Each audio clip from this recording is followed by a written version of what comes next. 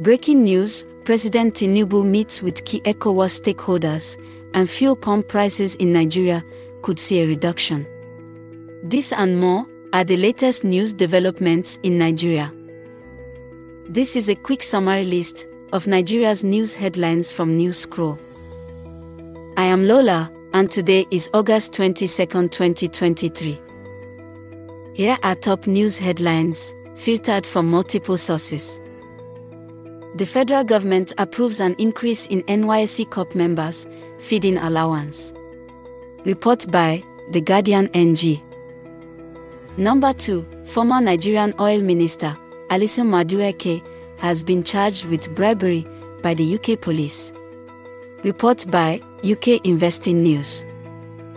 Our final 3 headlines are as reported by Legit NG, Cable NG, and Nairametrics.